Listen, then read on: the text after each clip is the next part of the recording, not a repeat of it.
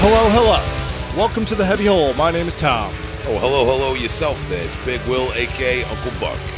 Hello, guys, and all you metalheads at home. Happy Friday, dude. We're coming in. Heavy Holes, Justin. What's going on, brother? Thanks for keeping it real. Heavy. Yeah. Coming in heavy on the heavy hole, brother. I need that realism, I need the extreme lifestyle. Hell yeah, dude. Applebee's, man. You go to Applebee's, man. You spend $20, they give you a free ticket to see Jungle Cruise. What's going on, Heavy Hole Podcast? Yeah. What was going on with that extreme lifestyle weekend, Justin? Tell us about it, brother. Oh, yeah, dude. Well, I cried a little bit. Oh, yeah, you were listening to Epic Doom, like Disembowelment. Yeah. Yeah. I just did stuff. Went fishing, trying to get the fish on. Oh. Changed my tactics up a little bit. Lost all the hardware. Got rid of the fancy bright blue line because water's not blue over here, so I got that green line to blend in. You know what I mean? Huh. Like a black T-shirt at a show, blended in. Interesting. I'm reminded of Arnold Schwarzenegger in Predator when he realized to coat himself in mud. That's right. To hide himself from the infrared vision. I'm gonna start painting my lines all camo. All right. Okay. I like it. And getting rid of the hardware, tying FG knots. All right. Tenacious. That stands for the fucking good knot. All right. I got it. We got to talk on the side about that. I have no idea what's going on now, but I like it. Thank you. That bass you showed us. That was a nice guy there. Yeah. Did you eat him? A huge sea bass. Yeah, big ass sea bass. I ate him. That was literally twice the size of your average sea bass. That was a tremendous sea bass out there on the James Joseph charter boat Dinosaur. of Huntington Bay. If you listen to this at home, look at your foot, times it by 3. Yeah. Damn, maybe minus a foot. Yeah. That's Imagine the double bass you could get on that. Yeah, right. Amazing. Flopping. Get that floppy bass sound. Yeah. It's not the fastest, but it's the loudest kick drum I've ever heard. Yeah. Listen, speaking of kick drums, and I don't know about floppy bass, but how about floppy disks? I know Tom likes his computers. How you doing over there? I know we don't use those anymore. I'm the whiz kid, it's a man. joke. It's like if we were the Burger King kids, I'm the one in the wheelchair, right? Whoa, the burger! I remember the McDonald's characters. Who were the Burger King kids? There was these Burger King kids, and one of them I think was a whiz kid, but I think I'm confusing it with something else. It was a children's friendly Stephen Hawking, because he might have been a little threatening to a younger child. He was smart looking. I just want to be Grimace from McDonald's if we're doing this right. Okay, we could do the franchise crossover. You guys notice something different about down here? Dude, the lighting has changed. Yeah. Wait, now I'm on the spot. No, I mean Justin got it. Oh, it's just It's the just lighting? the different lights. Yeah, these are 500-watt Philips Hue bulbs, I think. That's right. Yeah. Oh. These are $7,000 worth of bulb. Shout to Home Depot. These are actually quieter, believe it or not. Yeah. Now Oh I know. my God! Stop. I kid you not. Yeah. They are quieter. Far less decibels coming out of these bulbs. It's 4 of the bulbs of the old stage setup that just was flashed Kiss above the arenas all across the world. Right. Well, I had those dimmers in here, and something about the electricity would actually pulse through the air, and it would get picked up in my guitar input. So I would have this really dirty DI. So I started recording guitar in the dark for a long time. Wow. Extra cult. So you went from Phil Collins Can Feel It in the Air to Dirty Diana with Michael Jackson. What was the last thing you said? Fire in the Sky or something? I don't know. What's that band? Explosions in the Sky? That's not me. I couldn't make it through an album. Oh boy, all these different bands. And I don't know. Listen, tell me about your experience this weekend. Perhaps your bands. Things are going very well. We got a lot of nice developments on the Afterbirth front that we'll tell people about in due time. Yeah. Always creative. Always working with those talented guys, making creative things, using our creativity, wreaking aura, doing things. Man, nice little things with the bands. Everything's cool. The jalapeno peppers are growing. The potatoes. My potato garden inspires me because it is underground, even though it's above ground. It's in barrels, and it's in barrels full of dirt, and you don't really know. You can't really tell if the potatoes are growing right. You got to have faith in the underground. You know what I'm saying? How's that product that dude, that horny god? I'm waiting. I'm waiting to do it because I'm waiting till we get a little bit more fruit developing on the jalapenos, man. Because I think that's probably in my personal amateur opinion, best time to do it. But when I do that, we're gonna share it on the IG, man. Don't worry. Let everybody know about the process. It's gonna be great. Yeah, I can't wait to just eat jalapenos and potatoes. It's gonna be really fun. You can make a baked potato, a little jalapeno, a little bacon on there. That would sully Horny God's efforts. Yeah. Yes. Listen. From the dirt, we got to go. Yeah. Somebody else who took it from the dirt, kept it hot all these years. Not under many different names and many different bands, like Tom did with the Phil Collins and Dirty Diana. All this. One name, one man, Dave Gregor, guitarist and vocalist of Morta, Skuld. All kidding aside, let's get serious, gentlemen, is our guest tonight. Classic pioneer in the fine art of death metal. We're going to get him on the horn tonight. Only sick riffs. Yeah. Yeah, Get him on the riff. Get the punch the floppy disk up and hit the link and get him on my riff. Riffing.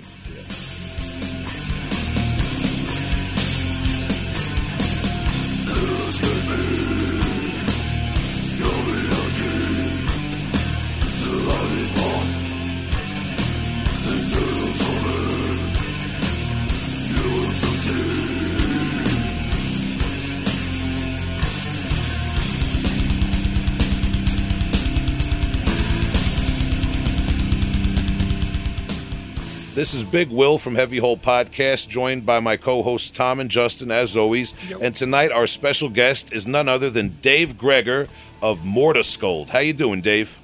I am doing fantastic. How are you guys doing? Beautiful, Doing real man. great, man. Thanks Excellent. for joining. Yeah, thanks for asking, man. Dave, there's a lot we want to talk to you about from not just from the classic Morta Skuld material, but right up to your latest album, Suffer for Nothing.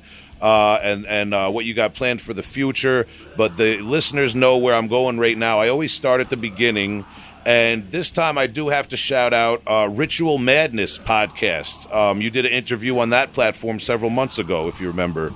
Yes, sir. I know it's been kind of a blur of podcasting for you nowadays. But yeah, I got to shout them out as research. I always give credit where credit's due, and I feel like it would be redundant for me to ask the same questions. So I learned from that podcast, and our listeners can learn a lot about you and the Morta Skuld experience from that podcast too. But I learned, you talked a little bit about being from an environment where you were raised by a single mother. And a stepfather at a time gave you a tape recorder, and you were getting into recording TV shows at a young age, right? Yes. Yeah, that is correct. Well, Well, the question I always lead off with is, are you from a musical family, like any musicians in your family or anyone who encouraged you to get into rock or heavy metal music? So with that in mind, knowing that you kind of took off on your own with that tape recorder, is there any history of music in your family that predates you? There really isn't. Nobody that I can think of. I ask people, and I think really it started, with my mom just listening to, LPs, back in the 70s, and just growing up with, just her spinning records all the time, and then of course me getting a tape recorder and kind of experimenting with, just how just recording stuff at I was probably 10 years old, 10, 11. Just recording, the TV. So it's kind of really where it started. And I just guess as I went on and started listening to bands, Black Sabbath and Ozzy was a real pivotal point for me. And so that's, I think once I started listening to that style of music, it just kind of was like, hey, I think this is something I want to do. And kind of led me to kind of go further and further and seek out more bands and just kind of, I guess, enjoy what was going on at that time. Okay, and I know if I got it right, you went out and joined the Marines at a fairly young age, right? Yeah. I don't know if it was real young. I was 19, so maybe a little bit later than some. But I mean, there were some guys that were in their early 20s when they joined. So yeah, I was about 19. Were you playing an instrument prior to that? That's a great question. I had tried. I had one of those Cort Star guitars that were stupid cheap, $150. I had bought one, and I bought an amp with it, and I was I think I'm going to try to teach myself how to play. It didn't go very well, and being in the environment that I was in with my mother, she was not a very supportive person. So I remember one day I came home and all my stuff was not the guitar, but the amp was destroyed, the cables were cut, all the instrument cables. And it just kind of like I kind of felt really defeated, and I kind of felt like, well, wow, I really suck at this. I can't do this, so I might as well go into the service. Might as well go into the Marine Corps, and kind of one of the small reasons of why I went in. But Dude, wow, that's heavy, man. Yeah, that's a lot to take in, especially at a young age. Yeah, it really was. I like I said, my mother was very abusive, but the stepfather I was with, he was very abusive to her. So I don't know if she was just trying to pay it forward or what was going on. But yeah, it was a rough growing up. A lot of kids were focused on school or college or this and that, and I was just me. It was just one day at a time, and I think I found a lot of solace in music. Back in the day when they had the Walkmans, I mean, dude, I had that thing glued to my hip every second of the day. And I remember I worked in this restaurant. It was an all-you-could-eat restaurant back in the early 80s in our hometown, and very well known. And I was like scrubbing pots and pans, just filthy, man, smelling like food, whole 9 yards every night. But man, I think I had like Doc and Tooth and Nail. I think I wore that cassette out. I think I had Blizzard of Oz. I wore that cassette out. I had a band called Black and Blue from back in the day. I mean, I had all this, all these cassettes, and I was just wearing them out constantly because that Walkman was just, I had those headphones on my ears, because I just felt peaceful when I was listening to this music, and it just was something where I feel like I could escape. So I mean, it was a great outlet for me.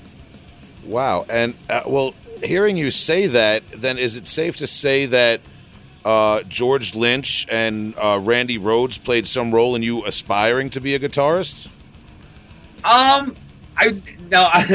I love George Lynch, but I wouldn't say he was part of it. But Randy Rhoads for sure, absolutely, 100%, 100%. Yeah, I saw him and I was like, oh my god, like I still want to be a guitar player now. I've always said I always wish George Lynch just turned it up a notch and joined like a thrash band or something, back in the day. But yeah, I mean, he's good enough. It's ridiculous. I mean, the guy's stupidly good. I kind of feel like him branching out into all these other like different bands like really didn't do much for him. I agree with you. I think he should have just waited and like joined a supergroup or something, or somebody else, and maybe his career would have blossomed a little more. Yeah, well, what if? But speaking of your career, still, something we had Steve from Piron and Sepitus on a few weeks ago, and he was in the Navy for about 11 years. And a question I asked him that I wanted to ask you is: did your experience traveling the world in the service in some way prepare you for, or in some way give you a unique perspective on when you would later tour with a band? I had a lot of anxiety. I mean, I still have anxieties, but I had a lot of anxieties back then, being real young, and especially no role model to look to. Nobody to say like, hey, do this or do that, or or this is what you could do with your life or whatever. So I was a very confused young man, and the service it really wasn't for me. It was too much of a change. It was like every 6 months you're packing up and you're moving somewhere. So I didn't really like the instability. But I do think by that happening, yes, I do think that did prepare me for later on for traveling. And, almost 2 years ago, this November, we played Atlanta Death Fest. And I remember we flew out, and I don't know whatever the flight is, we flew out, we got in, and then we had to pretty much wait around all day, get in the venue, set up, wait to play, played, 3 o'clock in the morning, drove back to the airport, and then we sat in the airport till like 9 o'clock the next morning to catch our flights out home. So it was a very exhausting trip. It was very well worth it. But yes, I do think that the service prepared me for, for that, you're tired, you're down and out, you're crabby, you don't want to deal with stuff. And then here, in the service, there is no, oh, sorry, you're crabby, go back to bed. It's like, no, get out and do this, or this is what you're supposed to do. So suck it up and deal with it later. So I would say yes. I would say it definitely helped me in that aspect, mind frame wise. Okay, and you spoke very candidly about your family experience as a young man, and joining. You just talked about being in the service. With that in mind, I mean, you've kept Morta Skuld going through quite a few years with the original lineup, and now with a reformed lineup, and really, you can't just call it a comeback. You were still an active musician between the years, and so on and so forth. Would you credit any of that tenacity to not stop and to continue on? Would you credit any of that with maybe anything you learned in the service? Oh, absolutely, absolutely. The one thing I learned in the Marine Corps is you can do whatever you want, and I'll never forget it because that's probably 30 some years ago, and I'll never forget it. My drill instructor was like, "You get through this, and the rest of your life is gravy," And he always said that, and I was like, I don't know what this guy's talking about, Because when I came out of the service, I faced a lot of adversity too, with even just coming home and my family kind of being some other family members being abusive and all that. So it wasn't easy when I came home, but it was easier for me to adapt and overcome, as they say.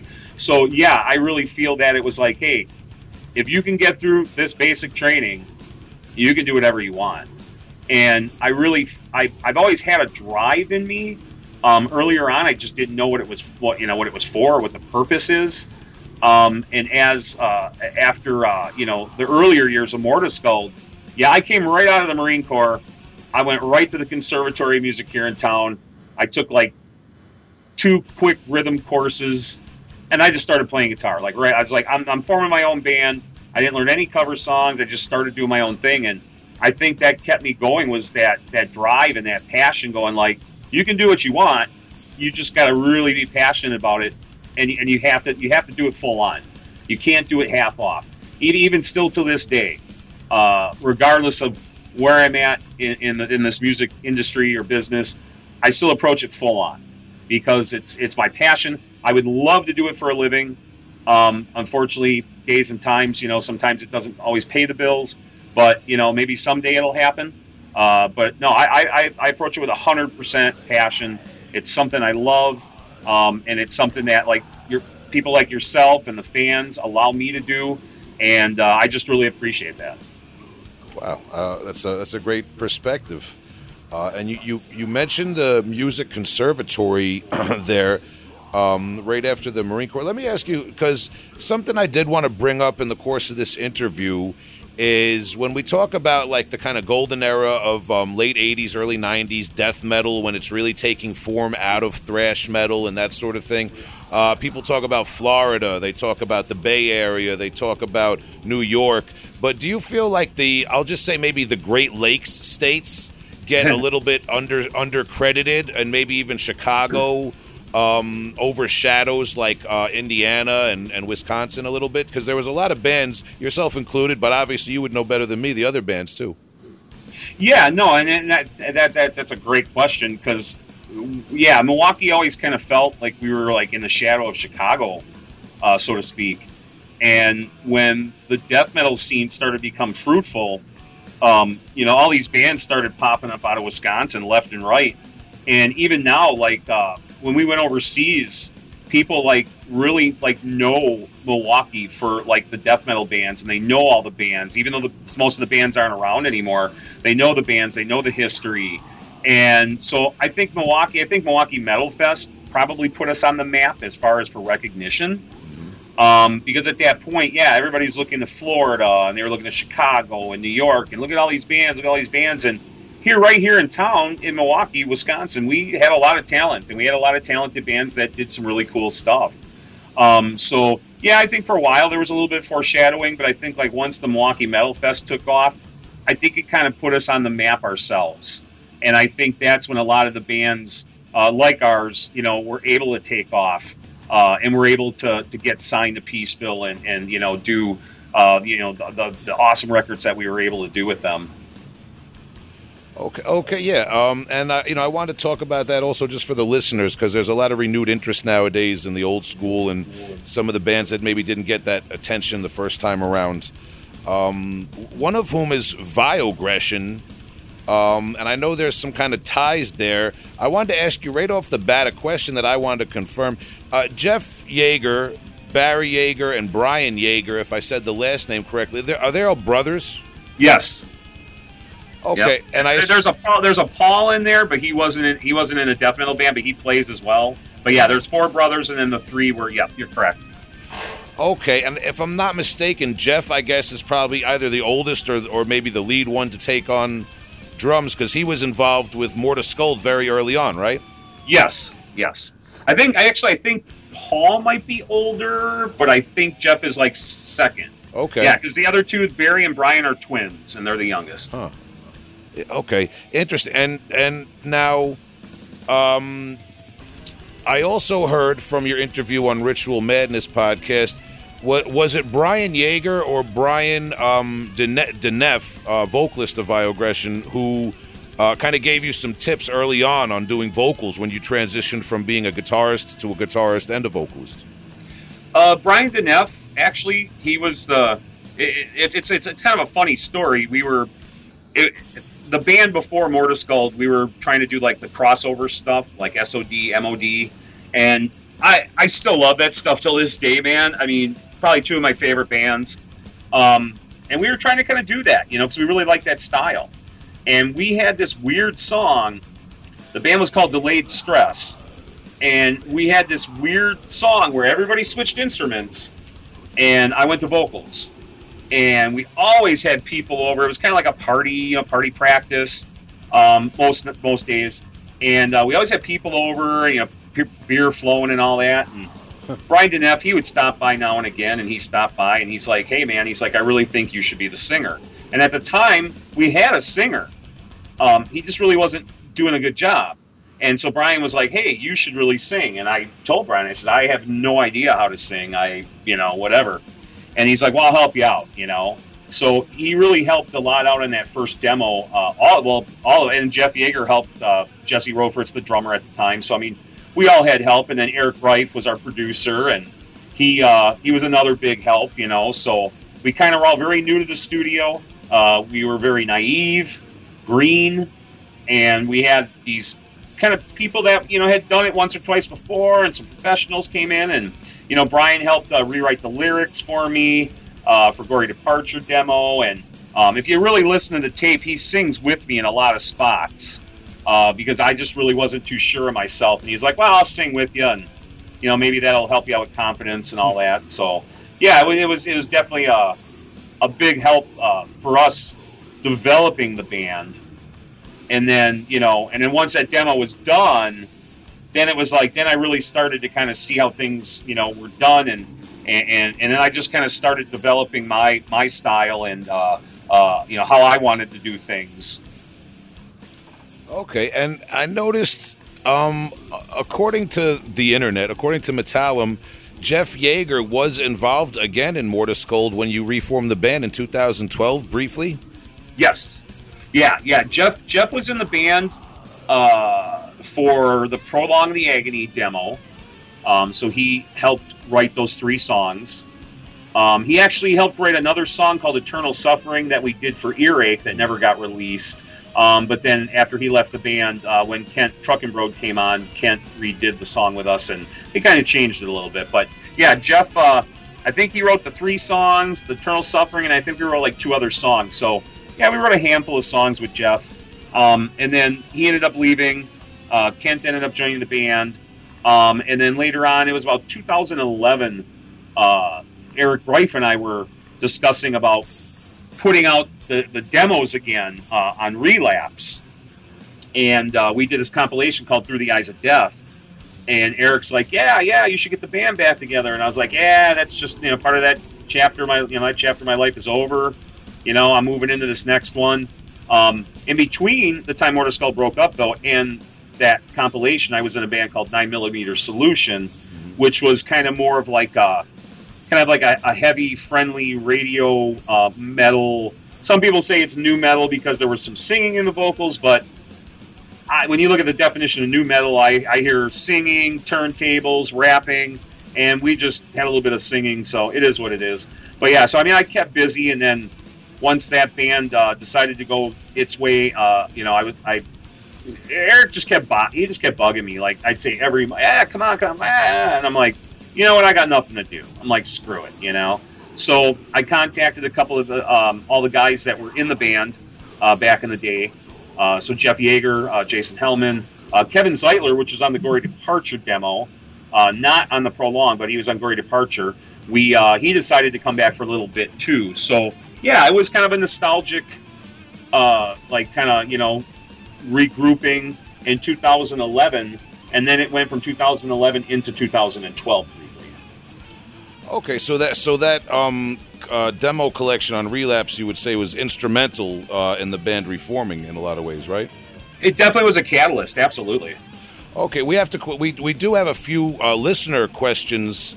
Sure. For you, and you kind of inadvertently answered one, because listener Adam Moore asked, how did the Relapse Records reissue compilation of the first two Morta Skuld demos come together in 2011, and how instrumental was this in the band reforming? So thank you to Adam Moore for asking that question. We hope that satisfies your question. And maybe get a little bit more in depth with that with Adam is what really happened is that even before we even released that, Eric Greif was like, hey, I'd really like those songs on CD.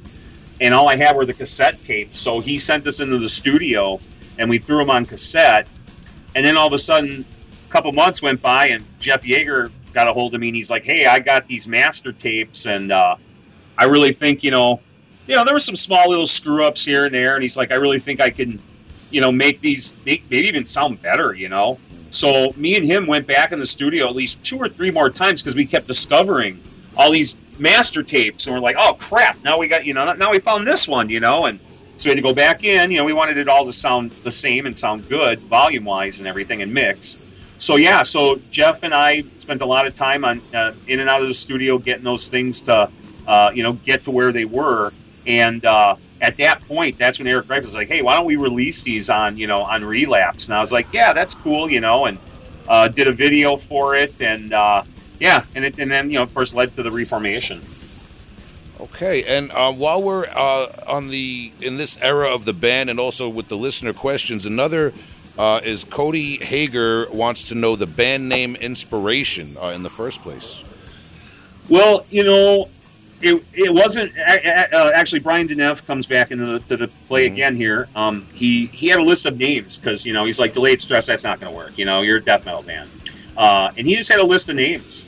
He came up with the name, and he just read off the names to me, and I hated every name he had except for that one. That was the only. I was like, dude, that one rings a bell. And it's funny, because if you go and you look at the meaning of Morta Skuld, Morta meaning Greek for death, Skuld is kind of a Norse mythology. But when you kind of put them together, it's really about the beginning of life versus living life versus the ending of life. So it's kind of like the cyclical span of all of our lives, like human lives, So kind of the spinning of the thread, the cutting of the thread, the kind of the fates, the 3 fates, the witches, kind of a lot of different meanings. But overall, when people ask me in the research, because we actually had to go to a college and back in the early 90s to figure out what the meaning was. And yeah, it's all about like the fates. It's all about you being born, and then these fates deciding your future. So I like to say it's about the beginning of life through the end. Okay, wow, that's deep. To be honest, I never knew what it meant, but that's a great answer. It does sound sick. I'd probably pick that if I was in your situation too. Like, moving on now to, I know, as I said from other interviews you've done, that second Prolong the Agony demo is what actually got you guys signed to Peaceville, right? Yes. And I noticed something interesting, though, in the Metallum, that in '92 there's a tape that's credited as coming out with Morta Skuld, Dr. Shrinker, Ripped, and Phantasm. You know anything about that? No, I don't. Okay, sometimes there's like bootlegs, and who knows, like tape, something well, like a tape trader. I know that us and Dr. Shrinker we both did songs for Earache back in like '91, I think it was. Mm-hmm. But I don't know anything about the Phantasm part of it. So yeah, it could be. I see that all day long. People are messaging, hey, this guy's bootlegging your stuff, and I'm like, yeah, sometimes you can do something about it, sometimes you can't. It could also just be something a tape trader maybe made, and somebody, Metallum, sometimes people just enter different things. But what I wanted to ask you is about I personally am not familiar with Ripped. I don't know that band, but Dr. Shrinker and Phantasm are both kind of very cult classic Wisconsin bands, right? Absolutely. Yeah, I'm a big fan of Phantasm's The Abominable album from many years ago, man. Did you guys play shows with them and interact with them a lot through the years? Yeah, we played shows. Yeah, I mean, I don't know if we played a lot of shows because, our style was a little different than theirs. So we tended to play with a little bit more like different like style bands. But we did play with them on and off. I mean, all the bands did. I mean, it was this big explosion of like, holy crap! Everybody had a demo. Everybody's demo sounded great. I mean, everybody was just doing great. It was just I think it was just an awesome time to be in a death metal band, and especially at that time and period. It just was like, yeah, you could do no wrong. People just love the music, and it was just a great time for death metal, in my opinion.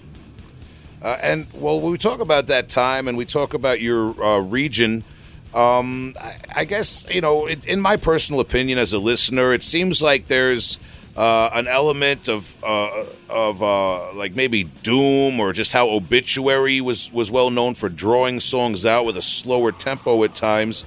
And I heard you mention something in a previous interview that the first album, the first Morta Skuld album, Dying Remains, was influenced in some ways by European bands that had some of that doomy atmosphere. Is that fair to say?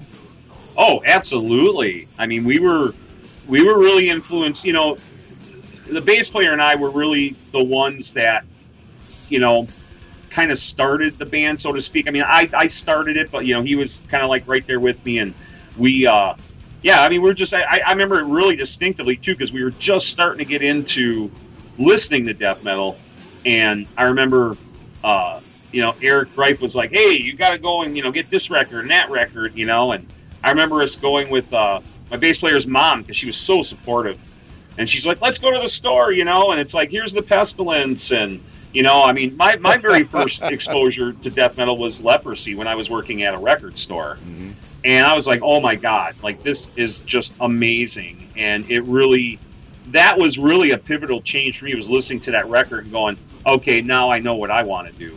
But yeah, other than that, no, we just got Obituary, Slowly We Rot. We got, Consuming Existence by Pestilence, and, Sadist, and Testament, and just all this different stuff, and we just kind of soaked it up like sponges. But I know that's kind of a bad thing for Europe, the European reference, but we also were into like Entombed and Grave and Bolt Thrower, Paradise Lost. Paradise Lost was a huge influence on me when I first started playing this style of music. So we were, and some of the bands were on Peaceville, like Autopsy, Paradise Lost, and those were bands that we just loved. And so we were so influenced by the music, I think we just kind of wore it on our sleeve. And, that first record is just it's raw. It's just raw. It's naive. It's just, we just did what felt right. Mm-hmm. And I think that's why those influences come out so much on that record. Yeah, and the kind of flip side of that question that I wanted to ask you, but I found it very interesting, especially in going back and reviewing both of the first two albums. In the Ritual Madness podcast interview, you spoke about how you actually left Morta Skuld for a period of time between the first and second album, and there was a big part of the second album that was written without your input in a different tuning. Is that all correct? Yes. Yeah, we Dying Remains had come out, and it was kind of like me, like I wanted to keep going that way. I still wanted to write European, and the other three guys were kind of like, we want to kind of Americanize it a little bit, and the guitar player at that time, Jason O'Connell, was listening to a lot of Malevolent Creation, so he was hell-bent on sounding like Malevolent Creation, as where I was like, I just want to keep going the way we're going. And we just kind of had a falling out. And I was like, well, it's my band. I own the name. I'm out. You guys do what you want to do. And I actually went over at that time, and the Bioaggression guys were on a break. And I asked them if they wanted to be my kind of like my backing band. And they were like, yeah, let's do it. So they actually played in the band with me for a couple of months, and we did a bunch of gigs and wrote some songs. I wish I would have had those recordings, but just being with a different band for a little period of time, and they were, that drummer was really blasting and stuff like that, is where Kent was a little more reserved. Was really cool to get that other like dynamic and see what we could do. And then, they started up again. So they were like, hey, we're going back to our band. So I was without a band.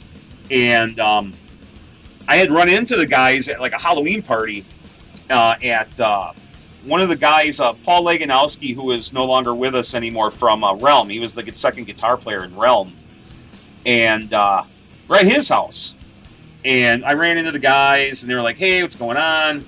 It's like, not much. What's going on with you? And they're like, we just can't find anybody. And I said, what do you mean? And they're like, we can't find anybody to replace you. Like, we can't find anybody that can play guitar well enough, and we can't find anybody that can sing well enough. So it's like, yeah, I hear you. I said, I didn't have that problem up until like a couple weeks ago. So they were like, well, why don't you come over to the house, the jam spot, and why don't you check out what we're working on? And I was like, okay. So I went over there, and they had like 8 songs, like just from front to back, just complete. And I was like, yeah, it's like I liked some of them I didn't like. So yeah, I went through and I picked out the ones that I would work on.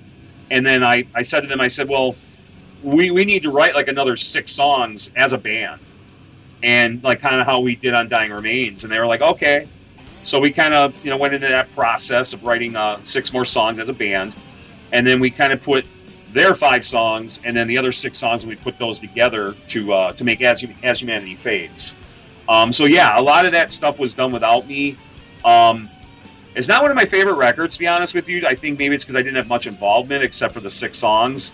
So maybe that's why. But I just didn't want to tune up. I didn't want to, I didn't want to sound like Malevolent Creation. Not that there's anything wrong with them, because I love Phil. I love the guys. I mean, they're friends of ours, and I love that band. Please, Retribution, forget about it, And we even supported them a couple of times in, I think, 91 or 92 when they came around, and it was like them and Cannibal and Suffocation, and they came around to a couple small towns, and we were on those bills with them, and it was just the best of times. But to answer your question, yeah, I did leave for a while. They went their way, and then as it would have it, fate kind of brought us back together. Well, as I said before, as a listener, it just adds some interesting context to those albums. And then, thinking about that going forward for All Eternity comes out in 95. Could you just tell us a little bit about then, like, the mindset behind that album then? How did you guys, you kind of had a weird situation between the first 2 albums. So for All Eternity, what's the thing there? Are you trying to reconcile the writing process, or is it fair to say you already had done that, when you came back together? Are you trying to write an album now that's going back to the older style or branching? Like, what was the mindset there? Well, what we were really trying to do is just, really write the best record that we could at that point. This was our 3rd record on Peaceville, so it was the last record of our record deal with them. It was the biggest budget we got, too. We got like a huge budget, so we kind of thought we were rock stars, and we'll block out a studio for a month, and that's all we're going to do, and unfortunately I had just started a new job. I was working 12, 13-hour days, so I would go into the studio after I would be done working and tracking, and my only thing about that record was I really didn't like the production. I didn't like the mix. It was kind of muddy. And I think that was because Jason O'Connell was, again, he was listening to Grave at that point, and he wanted to emulate that. He wanted to emulate Entombed, and he was just experimenting, I think, a little bit too much with guitar amps and sounds. And at that point, like I said, I was working so much. I was like, yeah, okay, and really didn't, it sounded good at the time. But yeah, I think we just really came together and just really wrote like, okay, now we're together. Now we can continue what we did before. We can write music together. There was one song, I think, the title track for All Eternity, that was actually from their previous sessions without me. So there was one song. Otherwise, the rest of those, yeah, we did write as a group. Some guys wrote a little more than others. But yeah, we just wanted to come back together, and we were like, okay, that's our 3rd record. Let's make it a good one. It's unfortunate that record didn't do better. I kind of, at that point, I think the label was just like, I don't know where they were at, but I know they really didn't do much with it. And the promotion, there really wasn't much push behind it. So the record kind of came out and it kind of flopped, and it's unfortunate because I think there's some really good songs on that record. Bitter Remembrance is one of my favorites, and Vicious Circle, another one of my favorites. So I think there's really some really missed, some missed songs on that, as far as the listeners go. But yeah, it was just something we just wanted to kind of be solid and like, okay, this is Morta Skuld. This is, we're going to write as a band, we're going to record as a band, and just kind of try to see if we can get back some of that old formula. And I don't feel we did, but I still think it's a good record. Yeah, no, absolutely, man. Just curious about how that the initial run of the first three records came together. And, you talk about the record not maybe doing as well as expected and where the label was at. But, it's 1995. Something we've talked about on the podcast with other bands and other artists is how in the mid to late 90s, death metal does fall out of popularity after the big kind of like death metal gold rush of the early 90s, and hardcore and nu metal and all that sort of stuff starts taking over. Could you tell us, does that in any way impact the band and influence your mindset going into Surface, which was out on System Shock Records from Germany, if I got that right? Yeah, it was actually Surface. Surface is a kind of a unique thing. Somebody just asked me about that. So what happened was, you're right. All these different styles of music and grunge and hardcore were coming in and kind of taking over. And, I feel like death metal was kind of like, you guys can go away, And we actually were like at the point where we had no label. So we were free agents. And we were like, well, let's write 4 songs and let's go in and do a demo. So we went in with Paul Nevers, the guy who did the last 3, did the first 4 records. And we went in, we did the demo. We came out, we shopped it. We got absolutely like no response. We're like, oh wow, this sucks, So we were like, all right, well let's give it a little bit. So we gave it a little bit, and then I was like, let's write another 4 songs. So we wrote another 4 songs, and we shopped that, and we didn't get anywhere. And we were all very frustrated, especially myself, and I was like, you know what? The hell with this. Let's just put the 4 songs and 4 songs together, and let's just do our own record, and we'll release it ourselves. And so Kent and I went down. I think it was called Monster Disc. I think in Chicago, and everything was recorded. We went down there. They mastered it. We we were very hands on. So we were there through the whole process. We mastered it. Chris from Internal Bleeding actually did the layout for us. The artwork was done by SB Bell, and then Chris did the layout. So we were at this Monster Disc, and they did everything there. They did the layout with you, they did the production of CD. So we were laying it out, we were mastering it, and we were like, we're going to put it out ourselves. So as soon as that happened, we get all our discs, and we're like, yeah, this is really cool, it looks good. And then Pavement approaches us and says, hey, we want to pick the record up. And we're like, son of a bitch.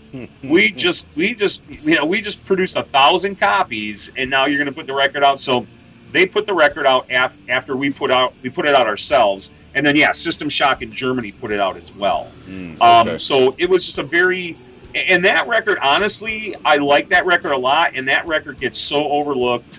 And even on a purchase standpoint, we did have Repulsive Echo put that back out a couple of years ago. And it just is our worst selling CD. Like when we play out live, nobody really wants to buy it. And I don't understand why, because I think it's a very well produced record. We were literally in our prime. We were at our height at that point. All those songs were done really well. They were very well thought out and placed, and it just really, I don't know, it just kind of fell to the wayside. And like I said, Pavement put it out. I think they did 1 ad in Hit Parader, and that was it. Hit Parader. That was it. Yeah. And another weird thing was at the end of the recording of Surface, our guitar player had quit and took his stuff and joined another local band, and we were like, what the hell? So that was kind of the starting point of us having to look for a new guitar player at that point. But yeah, Surface, I like Surface a lot. I think there's a lot of really good songs on there. I mean, Killing Machines is one of my favorites, which we still play live. So yeah, it was a great record. I mean, it's tuned in D standard. We play in drop A sharp now, so we play it in a different tuning. But it's not to the point where you like when we play it, you know it's that song. Yeah, I mean, drop A sharp is pretty low, man. Yeah, it really is, and because and Dying Remains was like drop. I want to say like drop C or drop C sharp for Dying Remains, and then As Humanity Fades, For All Eternity, and Surface were all D standard. So I was like, oh man, like difference in tuning, and right. Then as the years went by and everything else, I changed my tuning, and when Morta Skuld started up again, I was just like, it was just real easy to play the older songs because they were all in drop tunings. Gory Departure, Prolong the Agony, Dying Remains, all in drop tunings. So it was real easy to play those songs in a different tuning. And it's low, but I think it's got a really cool characteristic to it. And when you hear it live, it's like it's mean. It's mean, it's meaty, but it's very audible at the same time. For sure. Goes back to some of those European bands that you mentioned, some of those classic old school sounds, from Europe that you mentioned in the beginning. Absolutely. Well, at that point, one quick question I want to ask, because I do want to go forward and obviously cover the more current releases. But while we got you in the old school, one last old school question that kind of fits in with the guitar talk we're doing now. As I said, the Ritual Madness podcast, you spoke about your friend who worked at the record store and was trying out for MOD at the time. He built you a custom guitar as your first guitar, right? Yes. Yeah, we do. I personally don't play guitar, but Tom and Justin do, and a lot of our listeners do. So we always like to ask some of those technical questions. Could you just take us back, flashback to that first guitar, and maybe in that time and place, how difficult was it to get the parts you needed, and what specific customizations did you make to it? Well, I was still pretty naive and, just new to the whole thing. So, I mean, I really wasn't very proficient at that point anyways. But yeah, my buddy Scott Barger, he just tons of passion, and he was really, really good with like working on guitars. And I think the first thing we did was we ripped out the pickups and we put in EMGs. I've been playing EMGs since day one. I've just since day one. So the first thing, we ripped out the EMGs, and then we put in I don't know what kind of bridge it was. I know it was a stop tail bridge, but I don't know what the model was. And the parts weren't really that hard to get a hold of.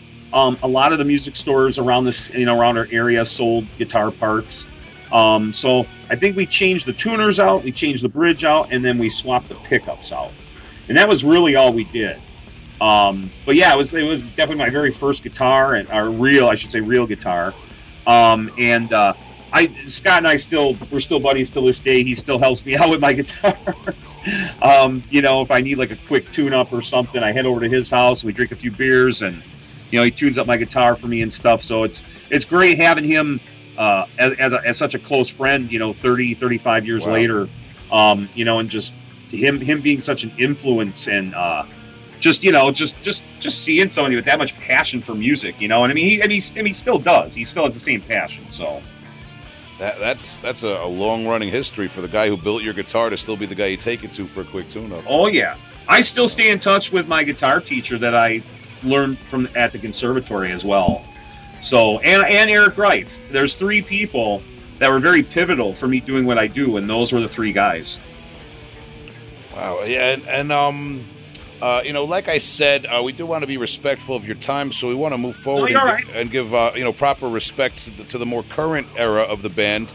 That being said, to transition, can I just ask respectfully, I've heard you mention that in 1998, Morta Skuld did break up, and maybe it had something to do with the difficulty with the drummer? Yeah, we had got, it's a weird thing. We had really never toured. Ever.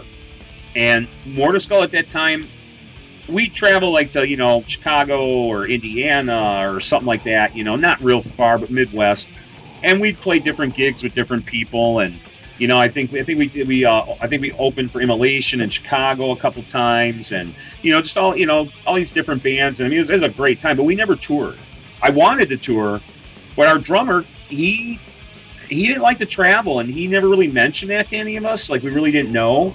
And then finally, a lot of people don't know this, but Jack Koshik, the guy who ran all the metal fests, he was our manager, and he had said to us, he goes, "Hey, I want to put you on his tour." It's supposed to be like 2 weeks or something, and then it got whittled down to like 5 or 6 days. And the opening date was opening for Slayer in our hometown, and we were like, "No way!" And he's like, "Yeah," and he goes, "You're going to get paid and the whole 9 yards," and we're like, "Wow, this is really cool." So we start, the first show here, no problem. And I think 2 days later, we were supposed to be in Florida, supporting Master. And then the next day was like South Carolina to support 6 Feet Under. So we were super psyched about this. And as we were driving, because we were on such a tight schedule, we had to drive pretty much straight to Florida, which is like about 22 hours. And we just kind of noticed, like, our drummer just kind of started changing. Like, something was, I don't know, like, he wasn't feeling good. We were like, well, what the hell, So we get down there, and he just, like, he was just, like, pretty much passed out or sleeping most of the day, and we didn't really know what was going on. We thought he was dehydrated, so, he started panicking. He wanted to go to the hospital. We take him to the hospital. They're like, there's nothing wrong with him. He's just a little dehydrated. So, we come back, and there's, about 20, 30 people, and they just wanted to hear, like, one song, and he's just like, no, I want to go home. And we're like, what? Come on, man. So he's like, no, I want to go home.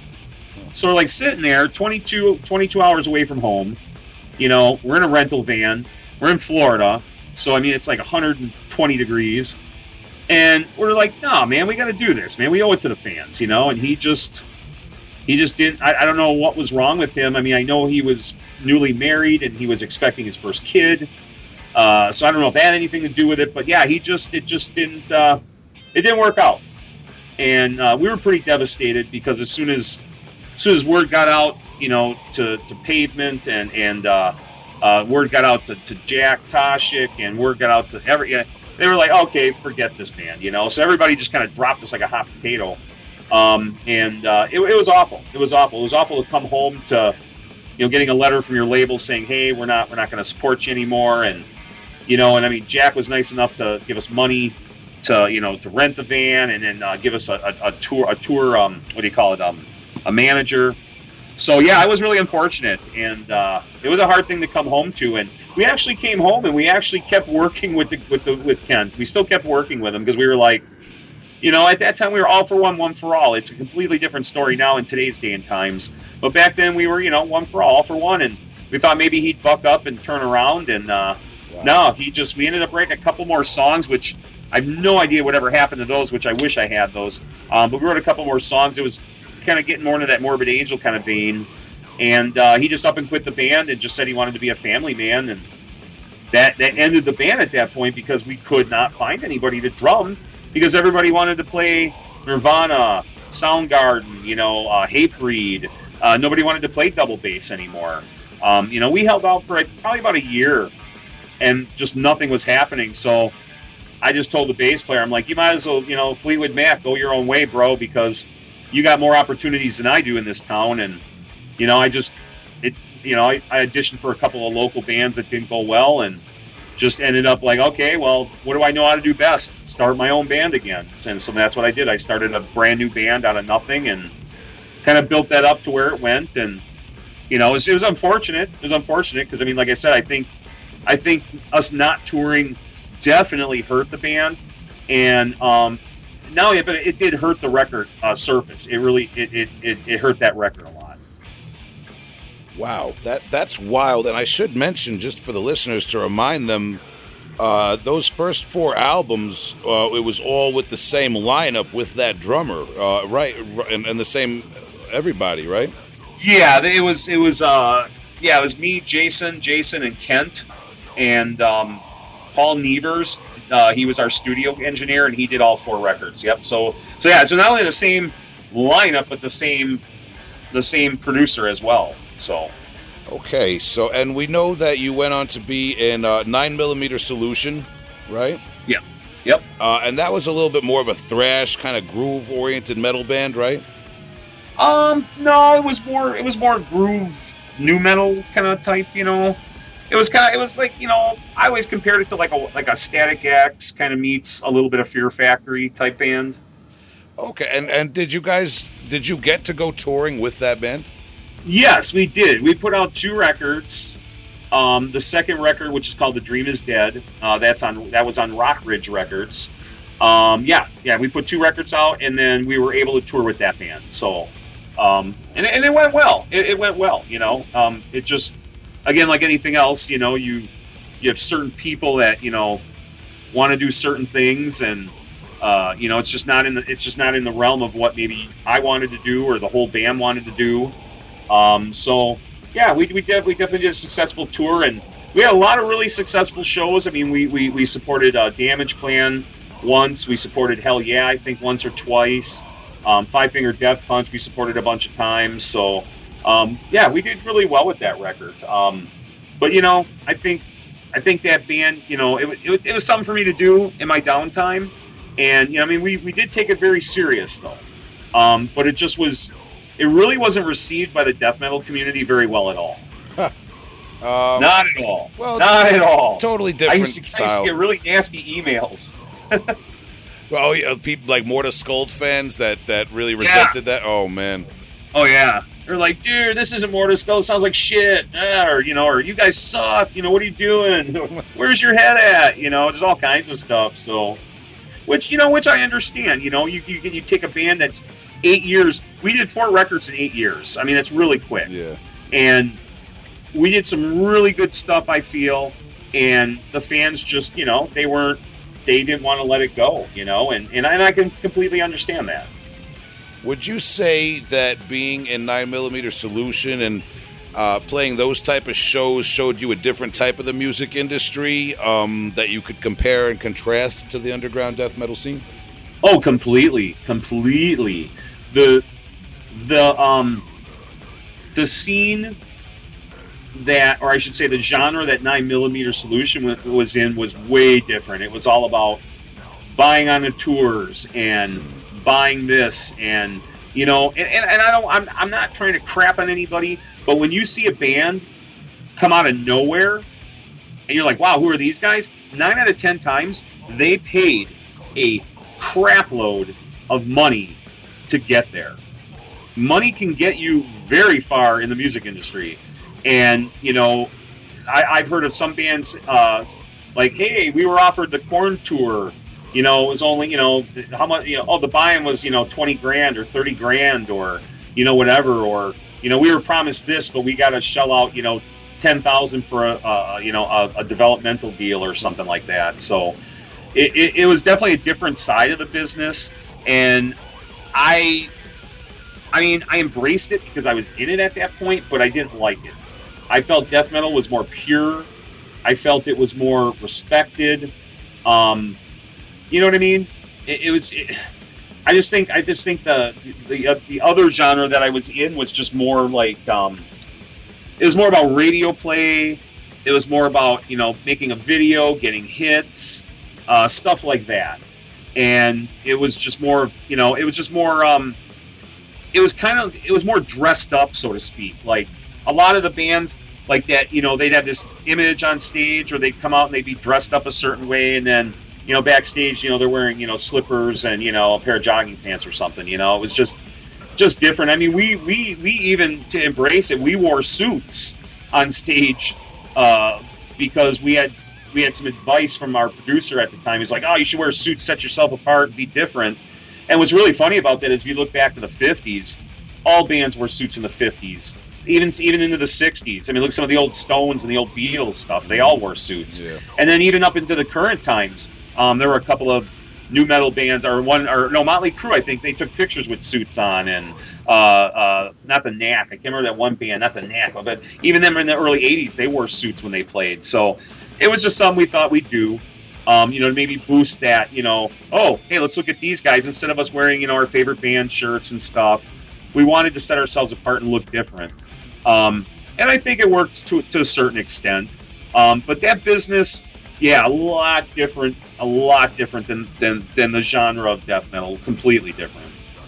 So during that time, we know that you reformed the band in 2012, and I have a few questions about that. But during that time, did you, quote unquote, keep in touch with the death metal scene? Were you following the developments in death metal and grindcore and things, so to speak, and the climate of the scene? And this is it's funny. I'm glad you asked that, because no, I didn't. I literally was like, okay, I'm into this newer style of metal. I started listening to a lot of Static X and a lot of radio friendly bands, and I guess the reason why I did that was to listen, to absorb it, to put it to use. So where, you know what I mean? So I knew where 9 Mil wanted to go, and I used all of that like as a resource to get us to where we wanted to go. And it was unfortunate because we were getting kind of close, but as soon as we got to that point, that style of music was already on its way out. So no, I didn't listen to any. The only death metal I really continued to listen to was the classics, like Death. Death will always be in my rotation. Morbid Angel, Bolt Thrower, Entombed. Just the classics. I never stopped listening to the classics. But no, I did not venture out into the newer bands, grindcore. I didn't venture out into any of that at that point.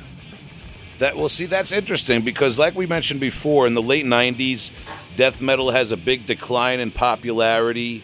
Hardcore, new metal, and then later on like metalcore and screamo and whatever you want to call it kind of takes over through the early 2000s.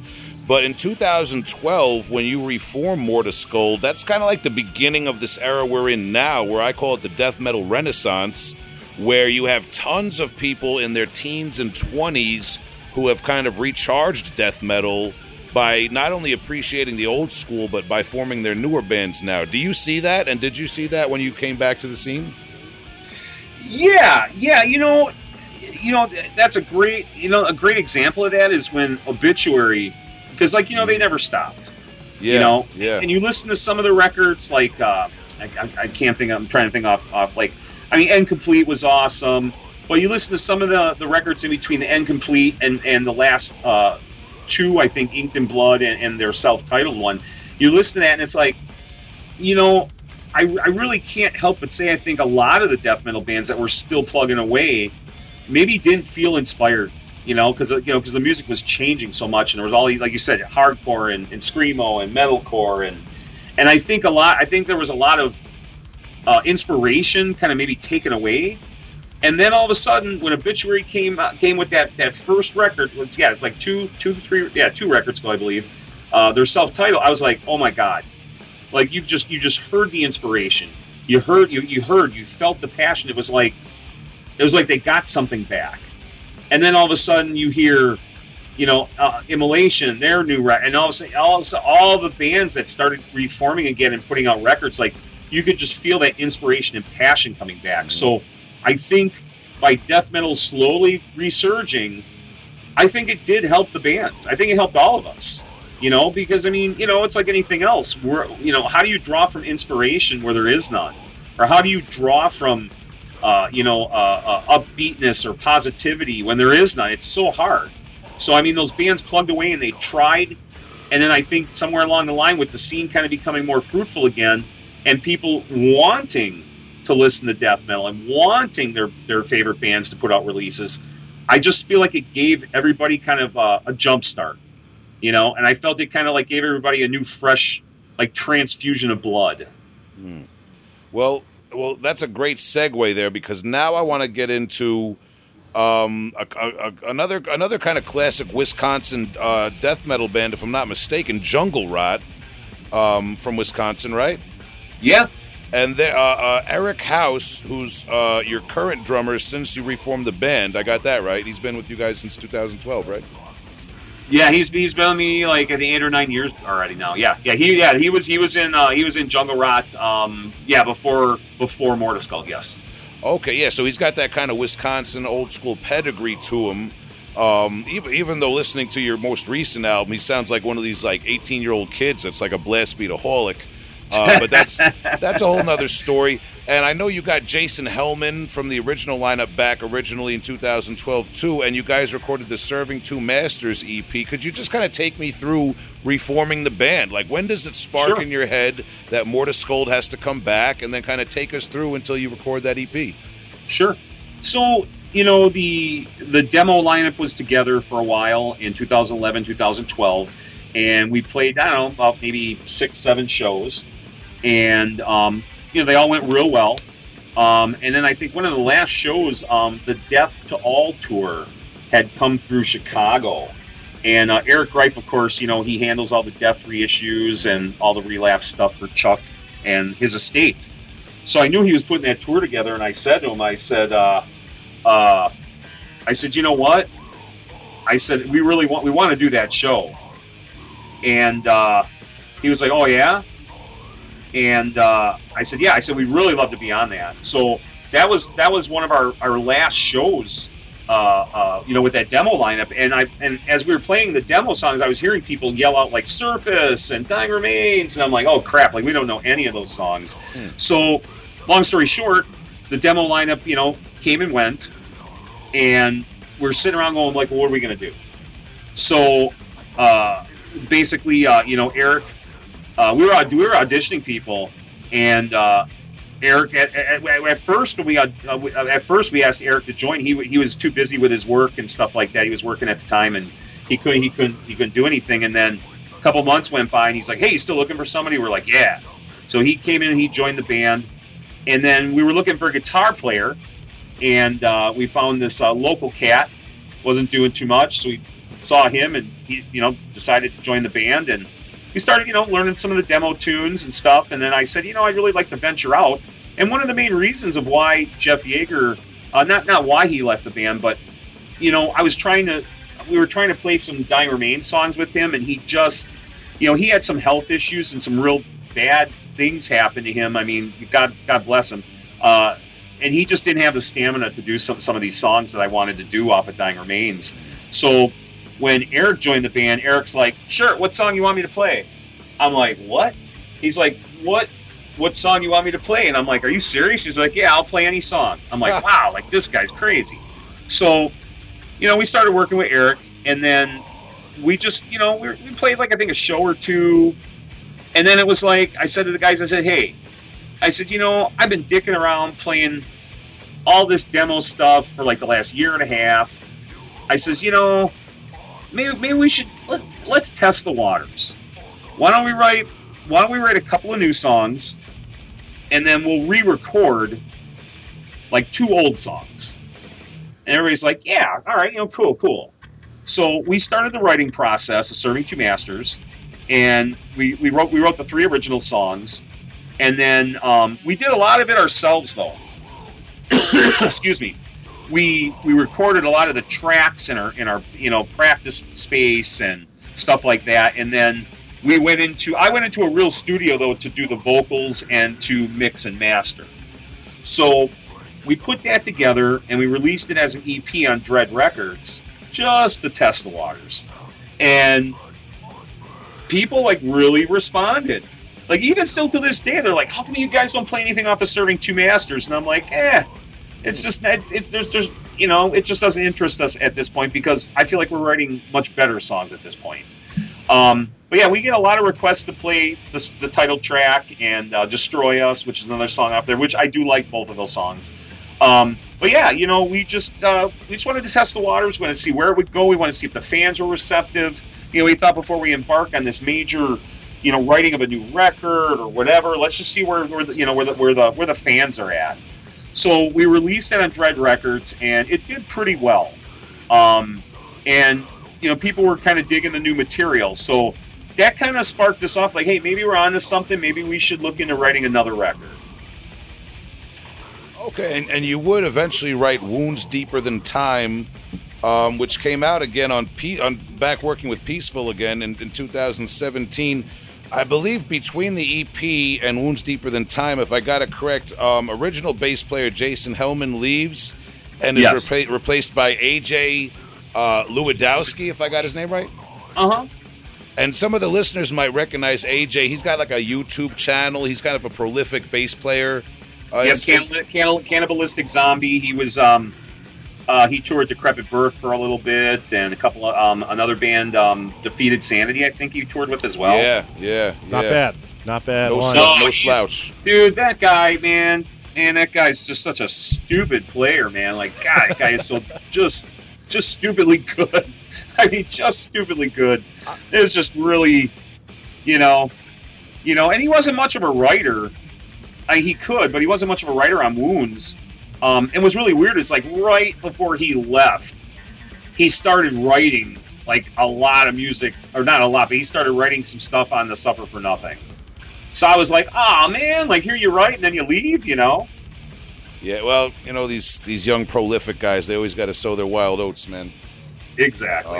And that's an interesting connection, because Defeated Sanity is a band that's associated more with the newer school of, like, hyper-technical, kind of progressive death metal. So it's an interesting correlation there for the listeners. But I do got to mention, I know your current bass player, John Hill, who performed on Suffer for Nothing, he was actually kind of filling in live for a period of time, right? Like, he's not as new to the band as people might think. No. Actually, John's been with us since 2017. Mm-hmm. And he, AJ's a great dude, very introverted. He really didn't want to tour at all. And we had gotten these opportunities like California Death Fest, which of course he played on. He played with us. Maryland Death Fest, he played. And he just kind of was like, I really don't want to travel as much. And so we were like, okay. So we were like, well, hey, we know this other guy, would you mind if we bring him in to take care of the traveling and touring duties? And he was like, no problem. So yeah, we worked with John Hill in 2017. He did the tour, and then he would fill in for different pockets. Like when AJ didn't want to do stuff, he would just fill in for him at that point. And then AJ finally quit the band. It was like January. I can't remember what year. Maybe it was 2018.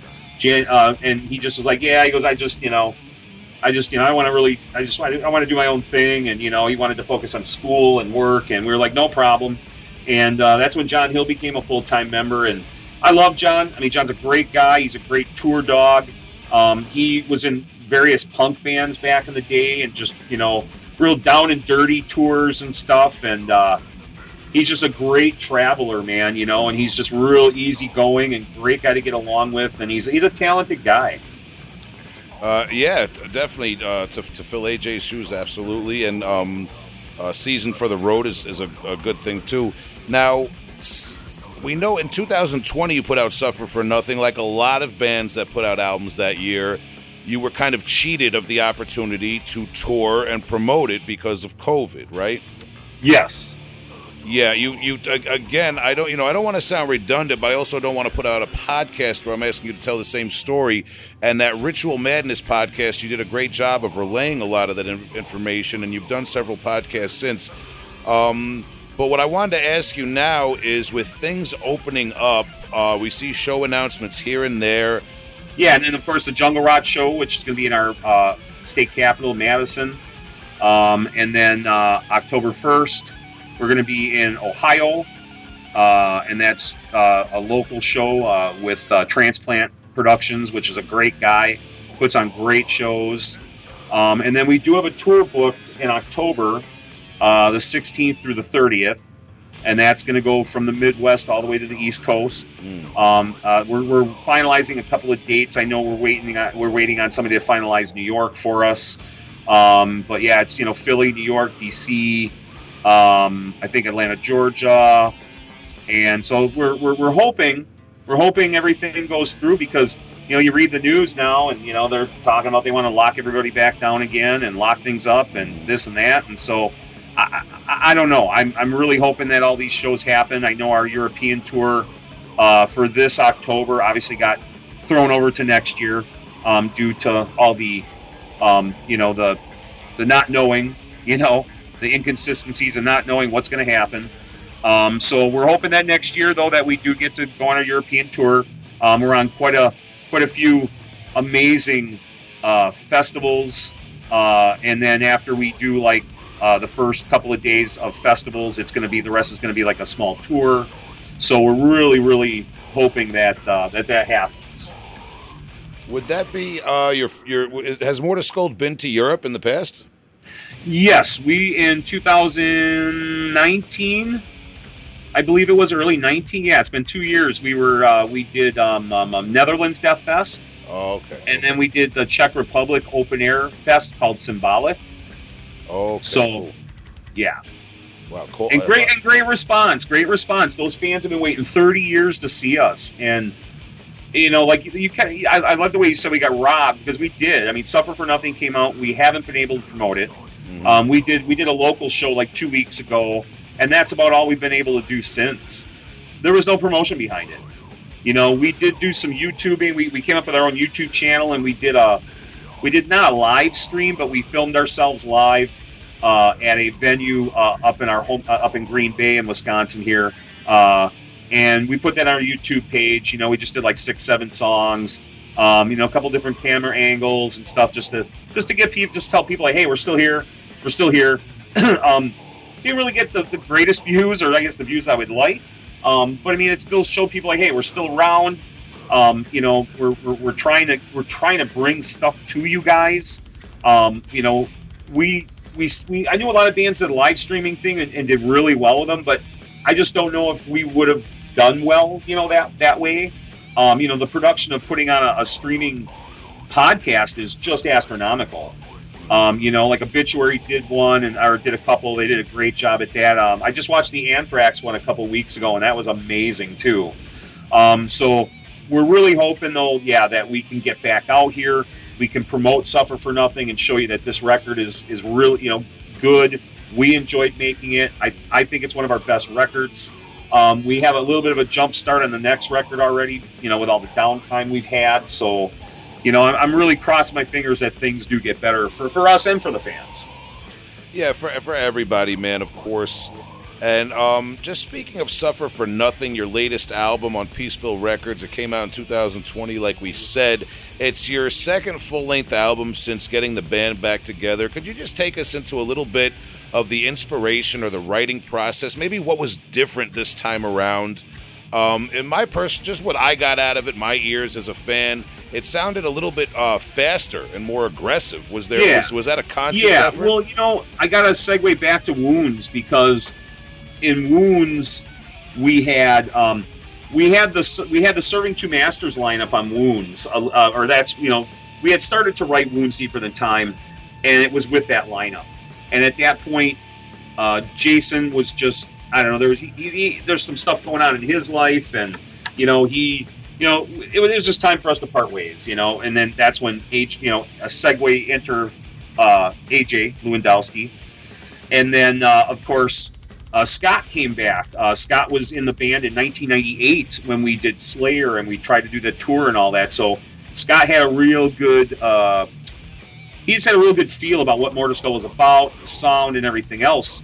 So when he came into the fold, we had like probably maybe 4 or 5 songs written, and I think Jason had a hand with 1 or 2 songs, and then the guitar player at the time wrote a couple of riffs, and we were like, all right, fine, and then AJ came in, Scott came in, and then we wrote like another 4 or 5 songs to finish the record off, and then that was the lineup we recorded with. And then we went into Suffer for Nothing. Like I said, AJ started writing. We're like, oh, this is really cool. Like he's writing some really cool stuff. And he'd come up with a riff, and I'd be like, yeah, that's really cool. I think I'm going to add on to it, or whatever. And, it was like, I think 2 or 3 songs on Suffer for Nothing. He, had a couple of riffs in there, and, things were just going really, really well. And Scott was writing, and I was writing, and then Eric even Eric had a couple riffs on Wounds, and then Eric House brought in a couple of riffs for Suffer for Nothing too. And the thing is with Eric, Eric likes different tempos. and this is something that him and I have discussed many times before, because I'll bring a song to the table, and if it's the same tempo as, let's say we're in like the cycle we're in now, we're in the next album cycle. If I bring a tempo that's the same tempo as any of the other songs, it's like, no. Because he wants the dynamics. He wants that change. You know, he wants to, when you put on that record, you're like, oh, wow, this song, and oh, whoa, that song. You know, we don't want them all to sound the same. And so with Suffer for Nothing, Eric really, I feel like he really opened up on that record a lot. You know, like he really, you know, I never tell my guys how to write or what to write, or, you know, if somebody brings a riff to the table and I don't like it, I'll be like, you know, or same with me. I might bring a riff to the table, we don't like that, you know, whatever. But I've never told anybody how to play, what to play. And Eric just really felt, I think he felt really more comfortable. The drumming you hear, you know, on Wounds as well, but more so on Suffer for Nothing, that is Eric House. That is his style. That is him. And it's unfiltered. And if you listen to Suffer for Nothing, I think it's got that good combination. I think it's got a lot of good blast parts, excuse me, and it's got a lot of really good groove rhythm parts. So I just think the mindset, you know, like I said, so you have AJ, he's kind of departing at this point, but he's like peppering in a little riff here and there. And then me and Eric, and, you know, we're working on stuff together, and Scott's throwing in stuff, and everybody's just kind of working together. And I just think the album came together, like, very, very well. And it just got to the point where we're like, okay, we have these songs, we solidified. Matter of fact, we needed one more song before we went in the studio, and I came up with Divide the Soulless. That was one of the last songs written, probably maybe 2-3 months before we went in. So that was like a really brand new song. But I just felt all the songs had like a different uniqueness to them. And yeah, the aggression, it was funny because I asked John Hill, I said, what do you think about the new songs on Suffer for Nothing compared to, like, you know, what you've been playing for the past 2 years? And the first thing he said was aggressive. He's like, there's more aggressive. And I don't know where it comes from. Maybe it's just, you know, you progress as a band and then everybody's kind of like in line at the same time, type thing. And yeah, I just think the songs were definitely more aggressive, and there was a lot more blasting, and there's a lot more like intricate changing, and I just think it was something that we all worked towards, you know, as a common goal. But I do think it's a really good record, and I appreciate you noticing the difference between Wounds, because I think Wounds is a great record too, but I think Wounds is a little bit more laid back compared to Suffer for Nothing. Yeah, definitely different dynamics there. And that kind of catches us up to modern, the modern era. And you know, you're talking about how you guys are working on new material. Hopefully, these tours pan out and people can get back to being more productive touring and that sort of thing. I want to give you the opportunity to plug anything that we didn't talk about, or any, you know, reissues and that sort of thing at the end. But before we conclude the interview, we always ask the guests to recommend one older and one newer album by any artist they like. But I am going to tag on to that. We have one last listener question for you from Matt. He says, the Midwest has always been a breeding ground for an especially filthy kind of death metal. What are some of the best current bands from the area that fans of Morta Skuld might dig? What are some of the lesser-known bands we might have missed? So we always ask you to recommend one classic older album and one newer album you're into. But maybe before you do that, you could kind of just give us like a little, you know, some cool stuff from your area that's out now, and some cool stuff from your area that should have gotten more shine back in the day, if you could. Oh wow, that's crazy, because I feel like I'm kind of so involved in my band that I don't venture out much. Mm-hmm. I would have to say, I mean, you know, when you say, you mean like you're talking like local in our area? Well, yeah, he's talking about, he said the Midwest in general, and before I was taught, I kind of called it like the Great Lakes adjacent states, and and that area that doesn't get as much shine as maybe Florida or New York in terms of death metal. Before we mentioned Dr. Shrinker and Phantasm, you mentioned Realm. Are there any other bands in that caliber that you think maybe fans should go back and listen to? Yeah, there's a band, Vermilion, that's from Madison, that's actually really good and very groove orientated.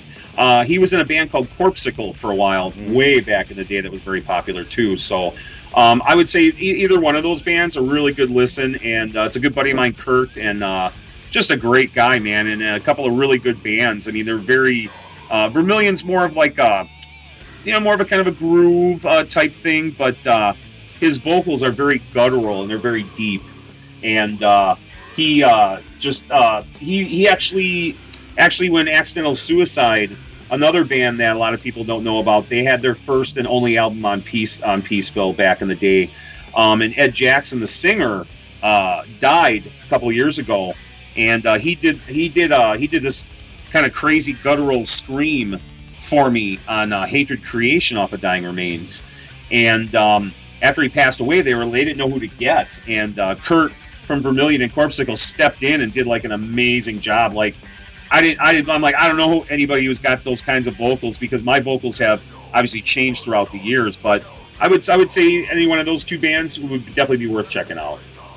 Awesome, man. And what one other thing, just while we're on that old school topic real quick, something I've asked a few other guests who've been connected in some way or another, maybe not. Did you ever come across and meet and interact with the late Joe, I hope I say his name right, Tychek from Broken Hope? Oh, yeah. Oh, man.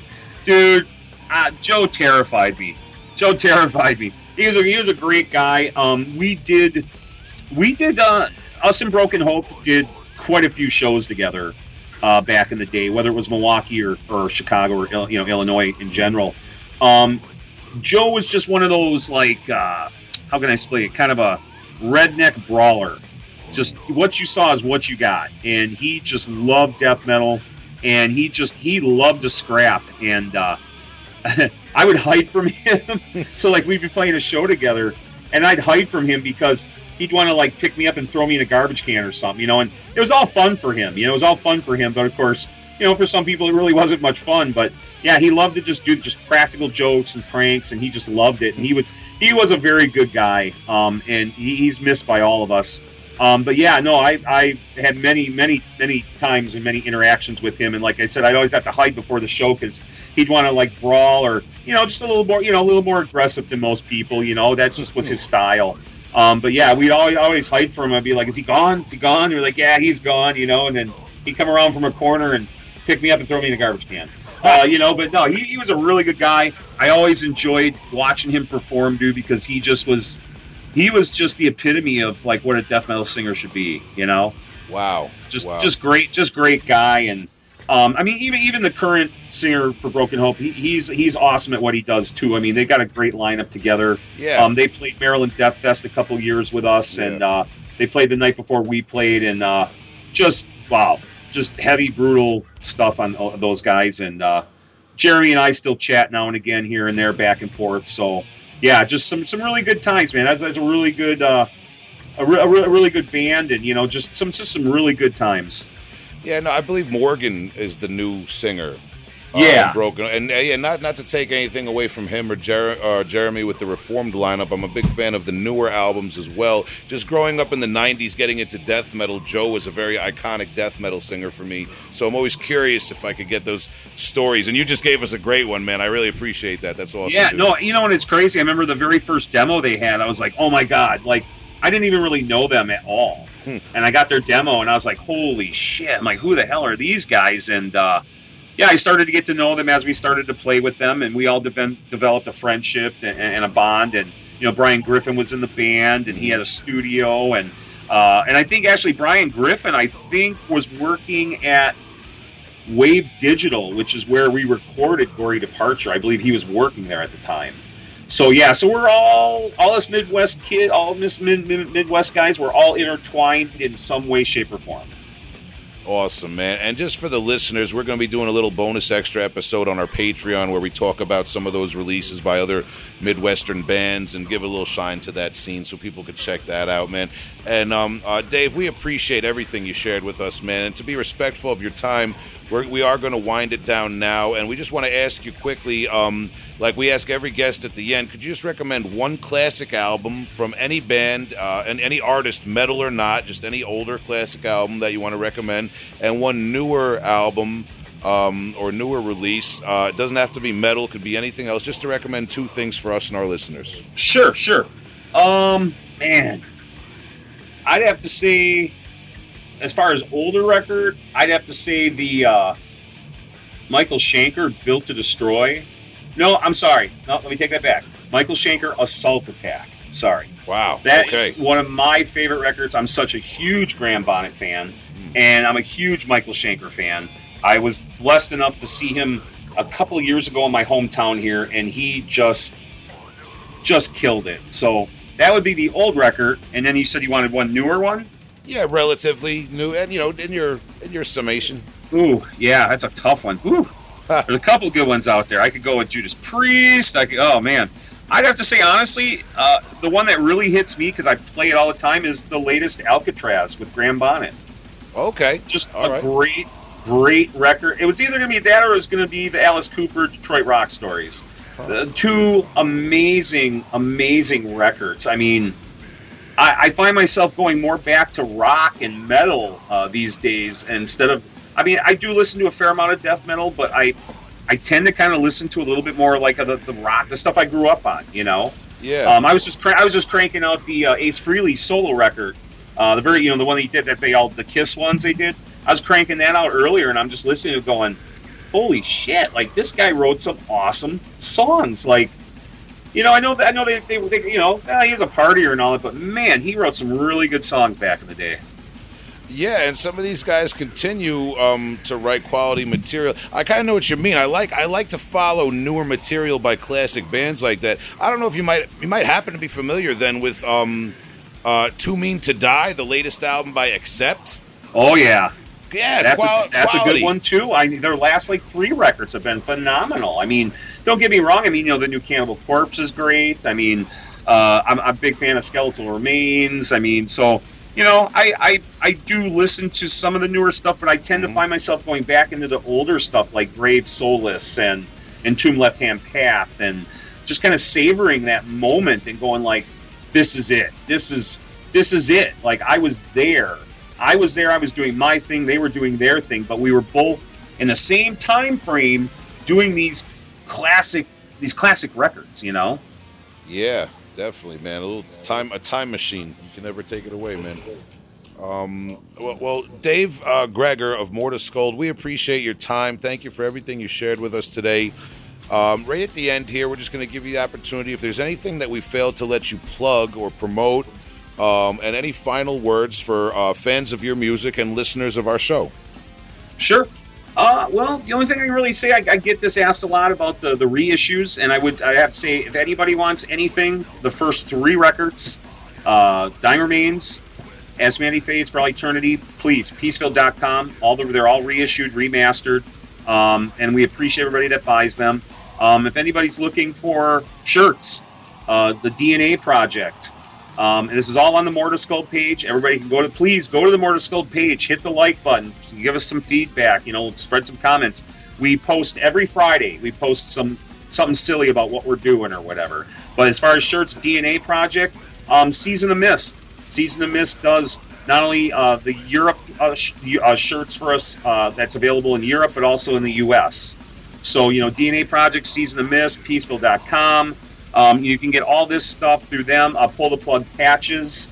They do a patch for us every now and again. So we've got some really good vendors out there. Support them. Help support us. We definitely want to bring another record to everybody. And I appreciate all the fans. I appreciate you guys doing the interview today, Tom and Justin, and I'm forgetting one more. Will. Thank you. Sorry, Will. The one that doesn't shut up. That's my fault. I should have remembered Will. The listeners know who I am. I thank all you guys for doing this. I mean, it's like, without you guys, we don't do what we do. So we really appreciate everything that you guys do as well. Thank you, man. And we appreciate your time, as I said, Dave, man. And we wish you the best in the future. And we encourage our listeners to go and check out all the music we just discussed. Absolutely. Ocean, infernal regions, feeling helpless, I destroy myself. A road to a bottomless pit, abyss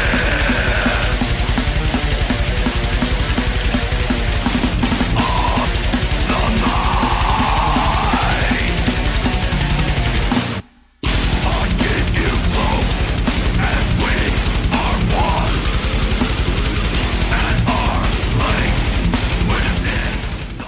Okay, thank you very much to Dave Gregor from Morta, Skuld. We appreciate his time, man. Very interesting interview, man. I have noticed Morta Skuld popping up in conversation online a couple times recently, and it's good because that's a band totally overlooked. Yeah. We've talked about that off the record a few times. Just an awesome band and cool dude. Nice to talk to. Yeah, for sure. Absolutely, man. I mean, just public service announcement. I love Entombed. We all love Entombed. To the younger people, there's other death metal bands from the early 90s you can check out and get into and be inspired by. Hell yeah. They don't call them the Great Lakes for nothing. Yeah, Morta Skuld just being one of them.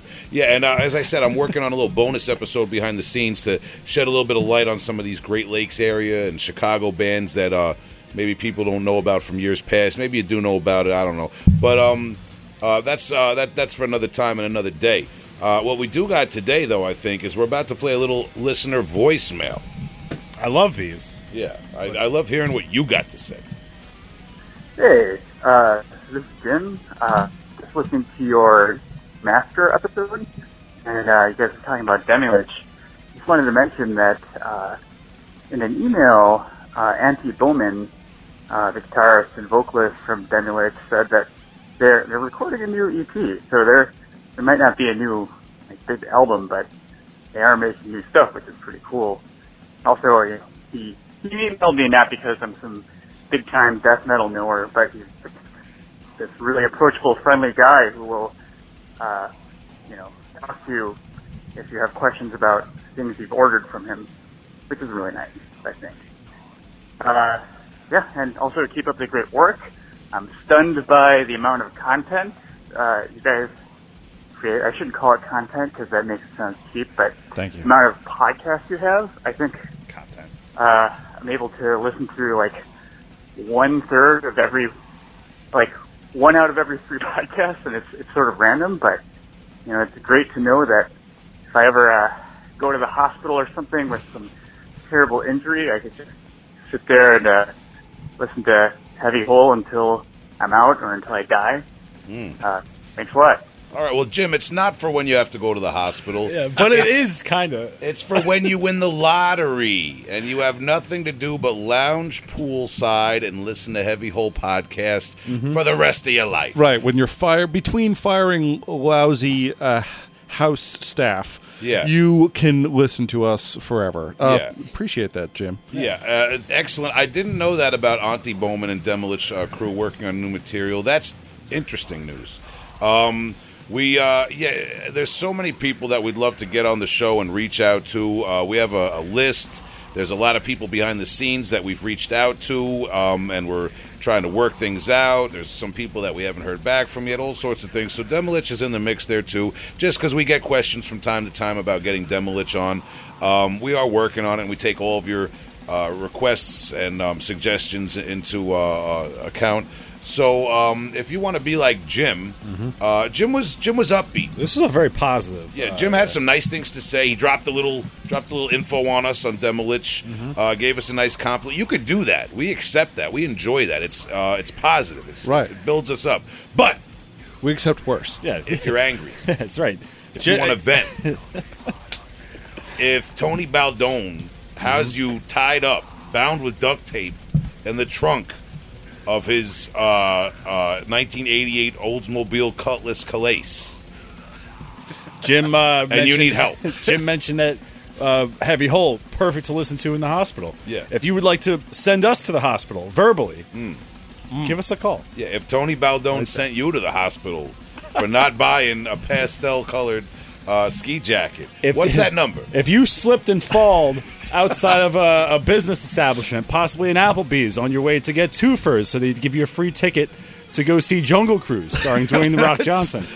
All right, fair enough. 631-837-3274. Check it out. If you're hurt, dial 8. Yeah, Celino and Bar. I heard Celino is going off on his own to do all the lawsuits himself, like Jeff Tate from Queensryche. We've found so many undiscovered demos, and we can find those demos for you. Also, call us. Yeah, Celino and Barnes, but it's Chris Barnes, and they're finding all the underground demos for you. Okay, we gotta go. That's it. Listen, Jim, thank you for the call. We want you guys to call us up, too. We also want you to go to heavyholepodcast.com. We got some merch. We got some patches. We got some shirts.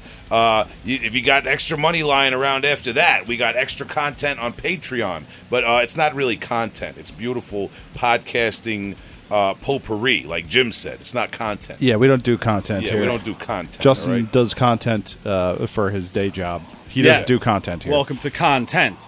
Yeah, listen, I'm perfectly content to end tonight's episode at this juncture. Thank you to our guest, Dave Gregor of Morta, Skuld. We hope you will go back and consult that legacy of brutal American-style death metal.